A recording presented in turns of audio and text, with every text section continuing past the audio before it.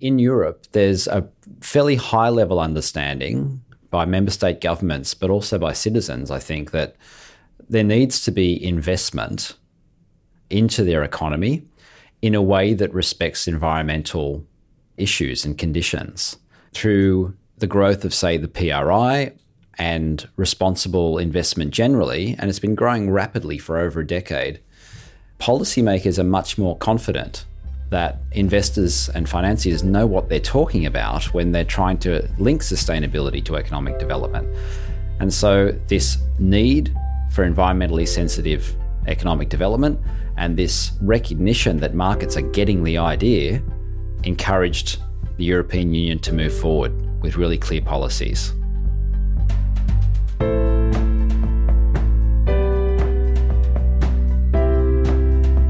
Welcome to Sustainability Leaders.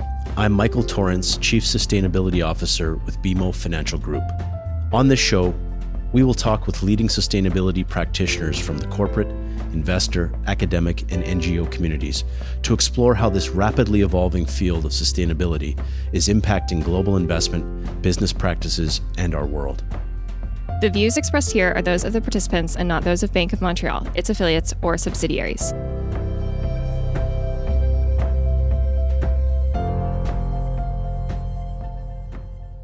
I'm speaking with Nathan Fabian, rapporteur for the Taxonomy Group of the European Union Technical Expert Group on Sustainable Finance.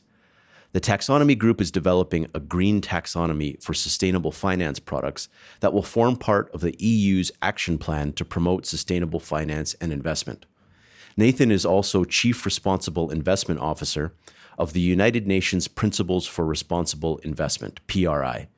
He was also an observer on the EU High-Level Expert Group on Sustainable Finance, which developed the action plan recommendations that are now being implemented. Nathan also serves as part of the Secretariat for the UK Green Finance Task Force and was formerly CEO of the Investor Group on Climate Change. We'll be discussing Nathan's insights into the work of the EU Taxonomy Group, gained from his role as rapporteur, and the implications for global sustainable finance. Nathan, you were an observer with the EU High-Level Expert Group on Sustainable Finance. What was the HLEG? It was a group of experienced finance people who are experts in sustainability issues, and it worked for over a year as a think tank, essentially, to bring together the best ideas on bringing sustainability issues into financial markets. And we worked through meeting every month and with subgroups through the whole year on specific policy ideas that the European Union could take forward. At the end of that period, we produced a report with a really extensive set of recommendations, and that report was then taken into the policy-making processes in Europe. You were part of the high-level expert group as an observer. What was your role as an observer? So we were there to provide, or I was there, and my team that supported me were there to provide technical input to the recommendations. And so we, for example, did very detailed design and legal assessment of the fiduciary duty recommendation that was made in the HLEG report. We also provided input on the taxonomy and the governance areas, and we supported where we could on a range of the recommendations in the report. So that would mean using case studies and the experience that we've gained in talking to signatories of the PRI on these issues and contributing evidence from our reporting and assessment framework into the considerations of the HLEG group. Was there a role for the private sector in the HLE's work? And if so, what was it? So 9 of the members of the HLEG were investment organisations. They're signatories of PRI as well, so they're all private sector. And there were other financial organisations that were part of that grouping. So there was a high representation from finance. There wasn't a lot of industry representation. So it's important to recognise that most of the deliberation of the HLEG was about financial policy and financial regulation. Even though there are implications for where capital is allocated in the economy, the view was that we didn't need a lot of the industry voices or industry input into that development process. So it was private sector represented, but mainly financial actors. And the final report of that high-level expert group was released on January 31st, 2018. What can you tell me about the recommendations? Well, it's really important, that HLEG report, because the recommendations were trying to take a comprehensive or a system view about how you align finance with sustainability. And it's this idea in policy making that not any one individual policy solves all the problems. We made over 30 recommendations about how to tweak and nudge and marginally adjust financial system. And the idea is that these all support each other and reinforce and create progress in the way the financial system works on sustainability. So that's an important framing idea. So the individual recommendations included points like developer taxonomy that explains what economic activities are sustainable, and work on benchmarks that are used in tracking financial performance of funds so that it's transparent when sustainability factors have been included. And even there was a consideration of whether there should be some capital requirements that would influence the cost of capital on sustainability performance or risks for assets. So the idea is that all these different types of interventions would work together to give a better alignment of financial activity with sustainability. And in this case, the European Union has a very specific goal in mind. They're trying to improve or increase the flow of funds into sustainable activities. And the targets that were set at the start of our process were the goal of around an extra 290 billion of sustainable financial flows from the private sector every year to 2030. So we knew exactly what we were trying to achieve. And the idea was that all of these different policies would work together to help realize those targets. And was that $290 billion goal for Europe specifically, or was it beyond Europe? No, that's a European figure.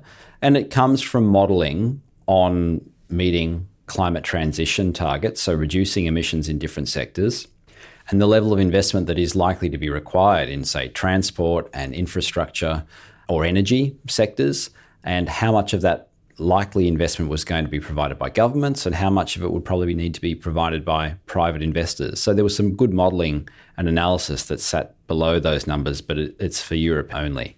And what happened following the release of those recommendations? Very quickly after the release of the report by HLEG, the Commission responded with an action plan for sustainable finance. And it had 10 recommendation areas covering the majority of the ideas that had been put forward by the HLEG group. Taxonomy was number one. Fiduciary duty was included. And there were, as I say, 8 other areas that were taken up that would set the plan for how the Europeans would implement policy change for the next couple of years on sustainable finance. Now, that plan was released in early 2018, soon after the report of the HLEG was published.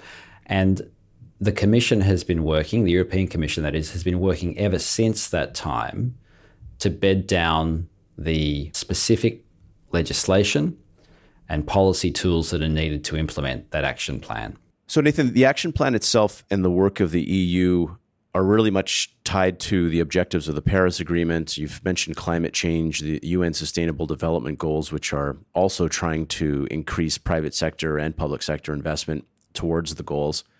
But can you elaborate on the connection between things like the Paris Agreement targets, the UN Sustainable Development Goals, and the role that sustainable finance plays more generally? Yes. So Europe has been a leading policymaker on environmental and social issues for some time. And so in European law and policy, there are goals or objectives around environmental outcomes, for example, on clean water or biodiversity or ecosystems. Now, these laws or policy areas have been developing over many years. And so it's important to recognise that there's existing work there. The thing about the SDGs is that they're a global set of goals that cover similar issues. They're expressed a bit differently, but the intent is ultimately the same. And so there is a very strong relationship between the SDGs and the policy goals in Europe. Now, properly aligning those and using the same language, that'll is something that will take some time. And all countries around the world, just like all corporations and all investors who care about the SDGs, will need to align their policy tools and their strategies with those SDGs. But that's a process that's underway in Europe. But I would say to you, there's a very high degree of alignment there.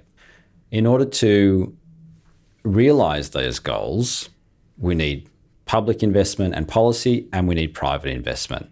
So the truth is, government balance sheets are never going to be able to cover the costs of investing to meet the SDGs. We know we need good policy, we need some public investment, but we're going to need a lot of private investment as well to meet the goals and to support economic growth and sustainable economic growth. So the question for investors is, how do they allocate their capital? And how are they good stewards of their investments to ensure that the money is flowing to corporations and projects, if you like, that are supporting the SDG outcomes? So one of the key elements of the action plan is the discussion around classification schema for sustainable activities. And you mentioned it about defining what is sustainable business activity, and then also standardization of sustainable labels and that sort of thing. What would that mean to create a schema for sustainability, and how does it tie into the work of the taxonomy group that you're involved in? Yeah, so the primary output of the taxonomy group will be a list of economic activities that meet environmental objectives in Europe. And the task of the taxonomy group is to work out what level of environmental performance these different economic activities should have. So if we're talking about energy generation, what level of emissions are acceptable, basically, if the environmental targets, so that is the emissions reduction targets in Europe, are to be met. And it's possible to work out the thresholds, say in tons of emissions per kilowatt hour, that investors can then use to find assets that are performing well environmentally and those that are not performing well environmentally. And so it's very simple. In the end, we hope to have a list of activities with thresholds that investors can then use to identify which assets and which companies should come into their portfolios. And how is that being developed? So we have a large group of both experienced finance people and technical experts in the different industries that we're looking at. So we've got cement people, we've got steel people, we've got transport people who've worked in these industries for a long time and understand how the different technologies that are used in these industries work in practice and the level of environmental performance that's possible. So for example, if we're setting a threshold for an energy efficient building, we need to know from people who work in the building industry about what level of building efficiency can be achieved, how hard that is to achieve, what proportion of the stock of buildings can achieve those high levels of performance, just so that we set thresholds that are both realistic for the industry or that sector, but also which can adequately respond to the environmental objectives. And how did you select which industries to look at, or are you looking at every industry you can identify? We started with a map of European emissions, and we went for the 6 sectors that are responsible for over 80% of European emissions. Then within each of those sectors, we identified specific economic activities where there was some potential to reduce emissions. And so the taxonomy work is starting with climate mitigation and climate adaptation. In time, it will look at other environmental objectives, but we're starting on these climate issues given the urgency and the fact that the data is often much better in this area than on some other environmental issues. And so using those emissions measures, we found it relatively easily to work out how to have the biggest impact in terms of finding activities where emissions reductions could be achieved. And what will be the end state of this taxonomy when it's developed? Well, the simple version of it is a list. The first iteration of the taxonomy, which will be in a report from the technical expert group to the European Commission in the middle of 2019, will have around about 50 activities in it that should be considered to contribute substantially to environmental objectives. Now, if you want to actually make an investment, you need the list as a starting point, but then you're going to want to go a level deeper and find out what those metrics and thresholds are for each activity. And so a user of the taxonomy will be looking for companies that have assets and provide services in a way that meets those thresholds. And so you can see how the investment question would be asked and how the taxonomy should be able to provide the information that's required. So beyond the list that it would provide, what other information would it provide an investor? So an investor ultimately will need information from companies. The taxonomy is best understood as a tool, and we will need companies to disclose both which industries and sectors that they're working in, which isn't too hard. That's a relatively easy disclosure, and many of them provide it already. The second part, though, is they'll need to describe what proportion of their businesses' activities meet the thresholds. And so there is some additional disclosure there, and investors will need that information to make a good judgment about the company's environmental performance. We know already that there are service providers in the industry, so the ESG rating houses, that attempt to assess green revenues. And so we've got a way to get to this data relatively quickly in the market. But for the long term, we are going to need more information from companies. That information from companies, along with the classifications in the taxonomy, should give an investor enough to understand how to best allocate their money. And there is one further point here, and that is that there's going to be an obligation on an investor if they wish to offer an environmentally sustainable investment product to the market. They're going to need to disclose how they worked out that it was environmentally sustainable. And that should be done with some reference to the taxonomy. For example, we invest in taxonomy activities, or we invest in some taxonomy activities, or we try and identify the companies that are going to perform taxonomy activities in future. Any of those methodologies would be reasonable. And so to offer that product, you need to articulate your approach. And so that is intended that will become a requirement under European law. So what would then this mean for companies that are seeking investment? I guess you'd say issuer companies in terms of public companies. What would they have to do in light of the release of this taxonomy? Would there be enhanced disclosure requirements, or what other steps would you expect they'd have to take?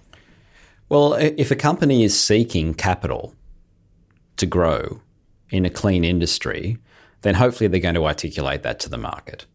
Hopefully that's something they already plan to do.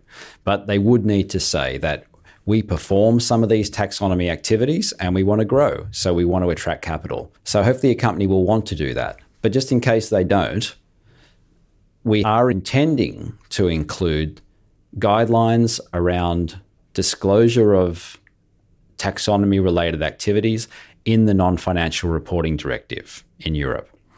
And so companies that use that, and it's mainly larger companies, to be honest, but companies that use those non-financial reporting guidelines will be strongly encouraged to provide some data on which of their activities relate to the taxonomy. And so hopefully that's going to help kickstart the market. Does the taxonomy take account of transitional issues? I think you mentioned that it does.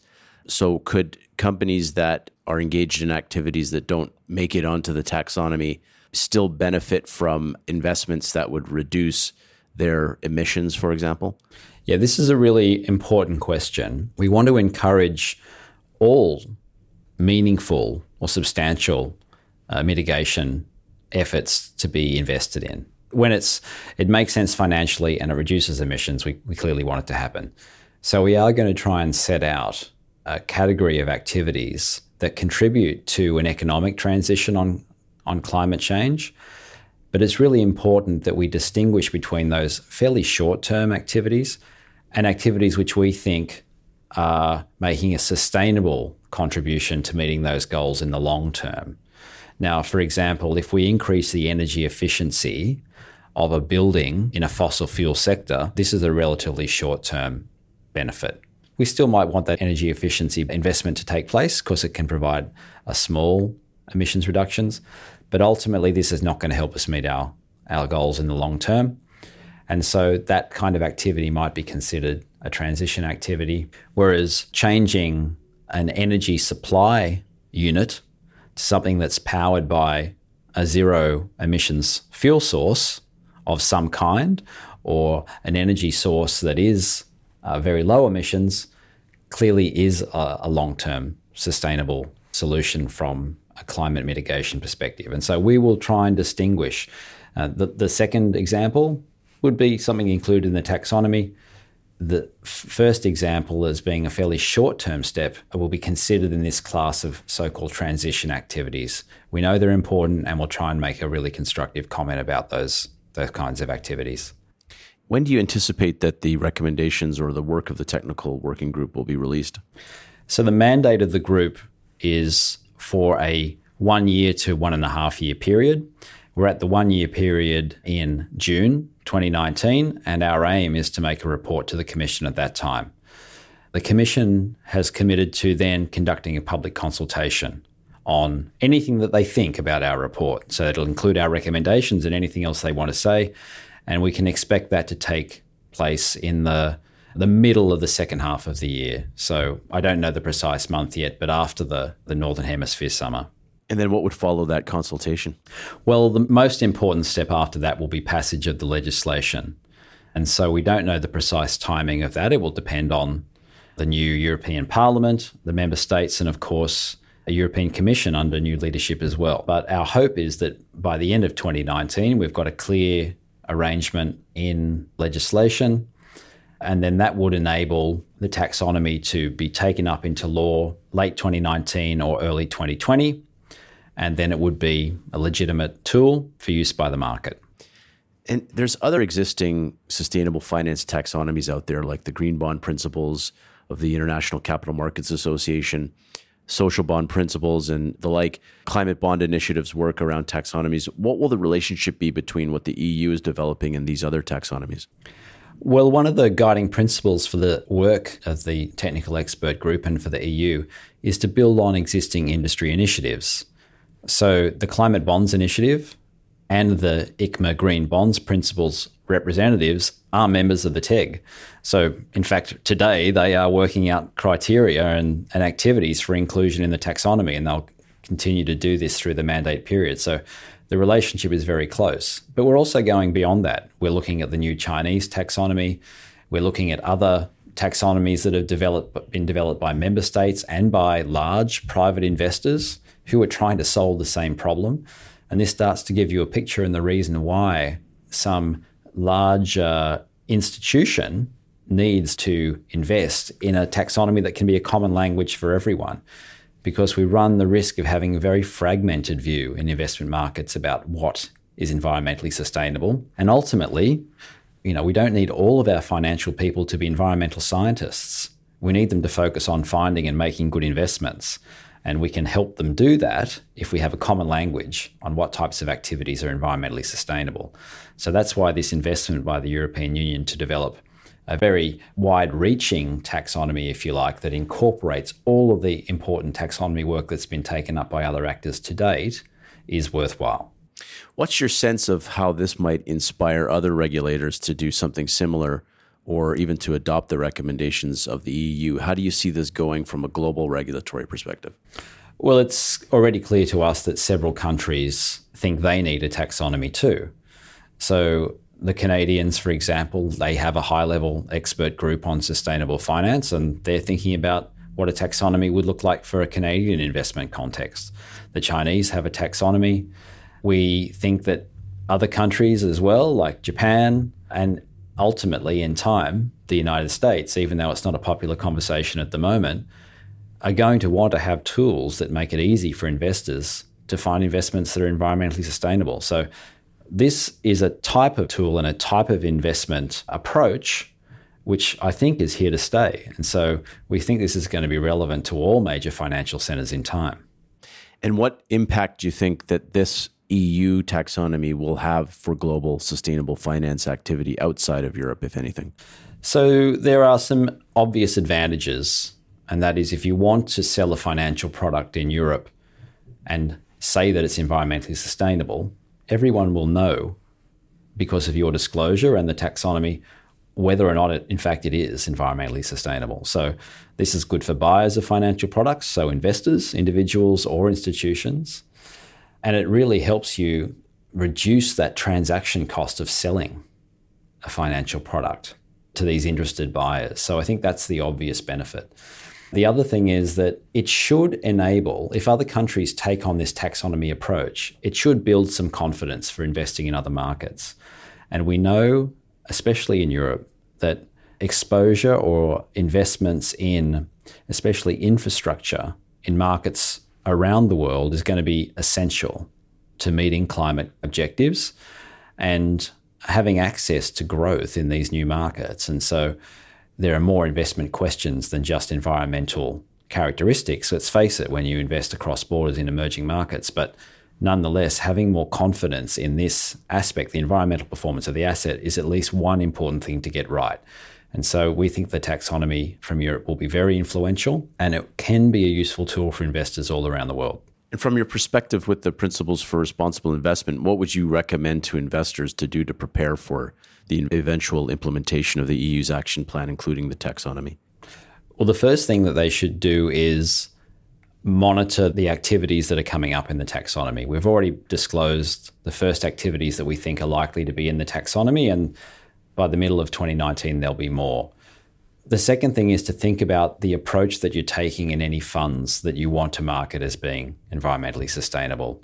So is there a clear process now? How do you judge the environmental characteristics of the underlying assets? And do you think that approach will change when there's a clear list of activities that you've made that are available in the taxonomy? That's getting your house in order, really, for the taxonomy to come into law and be a requirement. After that, I think it's a case of thinking about where the opportunities for additional investments are going to come. The truth is, we do expect growth in these markets. We do expect new investment opportunities, and policy change and consumer preference change is going to drive a lot of this to respond to these environmental drivers. So having the ability to offer new funds and investment products is going to be quite important for many PRI signatories. So we encourage them to do their homework in what they're doing now, and then to think about what they can do in future around these new opportunities. Now, what about corporates? What recommendations would you have for them?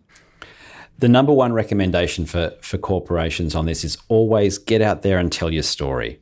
If you're undertaking some activities which you know have got good environmental characteristics, provide the information to the market. We know that institutional investors especially, but also increasingly in retail markets, investors are looking for investment opportunities that have genuine environmental and social performance elements in them. So if you're a company, you want to attract that capital. There is capital available. So tell your narrative, make the disclosures, say what proportion of your business is meeting the taxonomy activities, and more importantly, if you're not doing those activities today, have a think about how you're going to transform your business. If you're in emissions-intensive sectors and you haven't got a plan to transition your business, then clearly you're going to come under negative scrutiny from investors as these environmental issues play out. Do you have any concluding thoughts about sustainable finance, where it's going and what we should be looking out for? Yeah, I think it's important to realize that the fundamental drivers here that are driving secular change in industries are unfortunately unavoidable trends. We have to do something about climate. We have to do something about biodiversity. We have to do something about water. And the reason is because these, call them services to society, if you like, or resources, natural resources or stocks of value in the earth are required to run our economies efficiently and to support our communities. And so these underlying drivers are not going away. Now, because that is the state of play, we need to invest in our expertise, in our investment product development, in using tools like the taxonomy, in making disclosures to the market, in talking to our beneficiaries and clients. And so we need to prepare for the opportunities that are coming, but also the fact that the regulatory net is tightening around bad environmental performance for companies. And ultimately, that's going to affect earnings of companies and the returns of investors. So have a look at the big picture, see where we're heading, find the places to invest in your business so that you're prepared for what is an unavoidable transition that we're coming to. Thanks a lot, Nathan. Thanks for your time. My pleasure, Michael. And good luck with all of the great work you're doing. Yeah, thank you.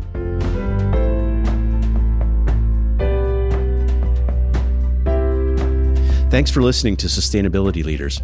This podcast is presented by BMO Financial Group. To access all the resources we discussed in today's episode and to see our other podcasts, visit us at bmo.com/sustainability leaders.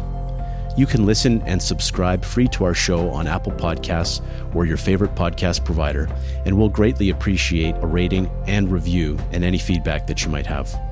Our show and resources are produced with support from BMO's marketing team and Puddle Creative. Until next time, I'm Michael Torrance. Have a great week. The views expressed here are those of the participants and not those of Bank of Montreal, its affiliates, or subsidiaries. This is not intended to serve as a complete analysis of every material fact regarding any company, industry, strategy, or security. This presentation may contain forward-looking statements. Investors are cautioned not to place undue reliance on such statements as actual results could vary. This presentation is for general information purposes only and does not constitute investment, legal, or tax advice, and is not intended as an endorsement of any specific investment product or service. Individual investors should consult with an investment, tax, and/or legal professional about their personal situation. Past performance is not indicative of future results.